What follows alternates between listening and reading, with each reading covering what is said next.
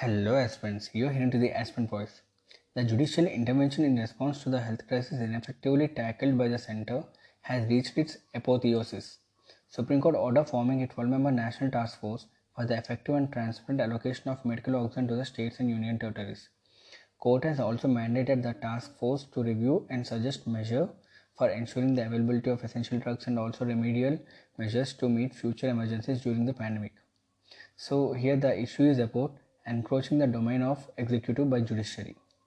Judiciary is taking on distribution of oxygen supply to the state, that is the court of state. So indeed this is the executive domain, but judiciary's role is also that the people must get the justice, that is right to life. In this context, there is a debate between the judicial outreach and judicial overreach. So let's discuss about them. First, we have to understand about judicial review and judicial activism. So by which you can understand about the judicial outreach and overreach.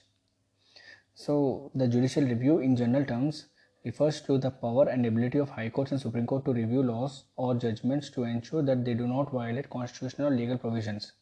Under Article 13, courts can review government order, legislations, bylaw, rule, regulation, notification or any law enforced in Indian territory. Article 32 allows a person to move to Supreme Court in case of violation of fundamental rights. Similarly, Article 226 empowers persons to move to High Courts in case of violation of fundamental rights.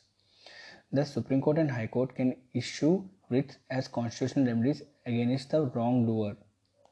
So, also in Article 137 empowers Supreme Court to review judgments or orders made by Supreme Court itself. The review will be done by a larger bench of Supreme Court. That is like if a judgment came with the three members bench, if it is again for review, then it should be dealt with higher number bench, that is like 5 members bench, in that way. And also Article 142 allows Supreme Court to pass such decree or make such order as is necessary for doing complete justice in any cause or matter pending before it. Primarily, Article number 13, 32 and 226 forms the core of judicial review. You have to remember the Article number 13, 32 and 226. They forms the core of judicial review, of which Article 13 and 32 forms part of fundamental rights. Further judicial review has also been considered as part of basic structure of the Indian Constitution and hence cannot be amended.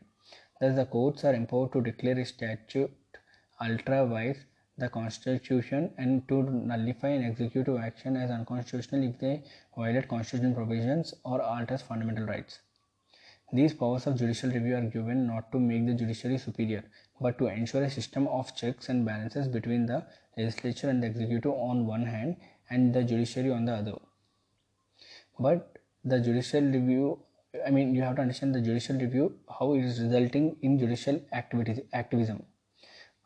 At times, Supreme Court or High Court, for doing complete justice, overextends its jurisdiction into the arena of legislation and executive.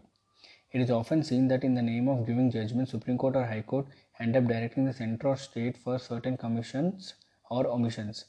This results in instances of judicial activism. Judicial activism is an approach to the exercise of judicial review or a description of a particular judicial decision in which a judge is generally considered more willing to decide constitutional issues and invalidate legislative or executive actions.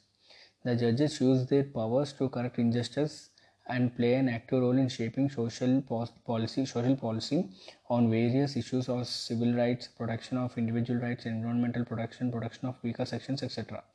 The judicial activism mainly occurs due to the non-activity of the other organs of the government. The phrase judicial activism appears to have been coined by the American historian Arthur M. Schlesinger Jr. in a 1947 article in Fortune. This is not much important, but a fact, that's it. It's a fact, that's it. Now, how it derives to judicial overreach. The judicial overreach occurs when a court acts beyond its jurisdiction and interferes in areas which fall within the executive and or the legislative mandate. It means the court has violated the doctrine of separation of powers by taking on the functions such as law enforcement, policy making or framing of laws, or interfering in day-to-day activities of the executive. This is a situation where the court goes beyond its jurisdiction as stated in the Constitution and other legal documents. The courts also encroach upon the role of the executive by taking executive decisions. There are so many examples of judicial overreach. So the examples are given in my blog. You can find in the description, and the notes will be given. The link will be given for the notes. So, and also there is a flourish of public interest litigations on the government. On the judiciary. The chief instrument through which judicial activism or overreach has flourished in India is due to public interest litigation. Earlier, an individual can approach the courts only if he has been personally aggrieved. This concept underwent a change in February 1979. Again, Husainara Khatun versus State of Bihar. This can be considered as the first case on public interest litigation in India. Senior advocate Pushpa Kapila Hingorani wrote a letter to the Supreme Court stating that the condition of under trial prisoners languishing in jails of Bihar. In the letter, she asked the Honorable Court to intervene and initiate proceedings. The letter was accepted by the Honorable Justice P.N. Bhagwati, and in the process, around 40,000 under trial prisoners were released from jails across the country. This case started the revolution of public interest litigation as we know today. There are so many important cases and instances where judicial activism or judicial reach has been done. The evolution of basic structure of Indian Constitution in case 1 and the Bharati case has happened. And also they introduced due process of law in Maneka Gandhi versus Union of India case. And there is an imposition of patriotism in Shyam Narayan Choksi versus Union of India. And also ban on liquor, which is very famous. That there is a story also. The Supreme Court banned liquor 500 meters. Liquor which is under the radius of 500 meters from a national state highway. Later, the government simply cancelled the status of national state highway to the roads to save this alcohol. To let the business run on these roads. And also the cancellation of 2G license. In that, Supreme Court ordered to cancel 122 telecom licenses and spectrum allocated to 8 companies. And prevention of sexual offences against women at workplace. This in the case of Vishaka Singh versus State of Rajasthan. And finally, the collegium system of appointment, where the 3 judges case happened. It is very famous, and I have made an episode on the collegium system. You can check it out. Let's discuss what are the advantages with the judicial activism and the problems with the judicial overreach. Judicial activism addresses inaction or part of legislature and executive, and it makes the judiciary vibrant and pro-people.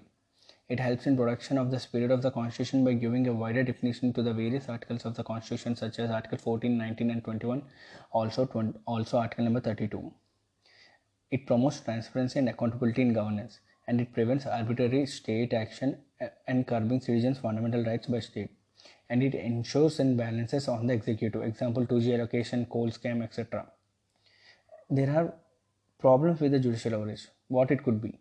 It destroys the spirit of the Constitution, as the democracy stands on the separation of powers between the organs, legislature, executive and judiciary. These are the pillars of the democracy. It creates a conflict between the legislature and judicial system. It diminishes the trust of people in public institutions, which can be dangerous for democracy. And also it results in tyranny of unelected as judges assumes central role in day-to-day decision making. Entertaining all PILs result in overburdening to the judiciary, which can otherwise be utilized for clearing the pending cases before the courts.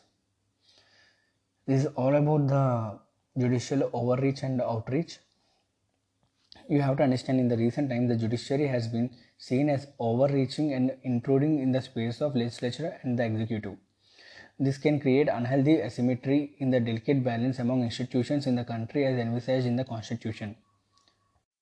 Judiciary for all purposes must act the guardian and interpreter of the Constitution and must observe judicial restraint wherever necessary, especially to avoid face-off either with the legislature or the executive. This is all about the judicial overreach and also judicial outreach. If you do like the episode, please share it to your friends, and also if you want the notes will be provided in detail in my blog. The link is given in the description.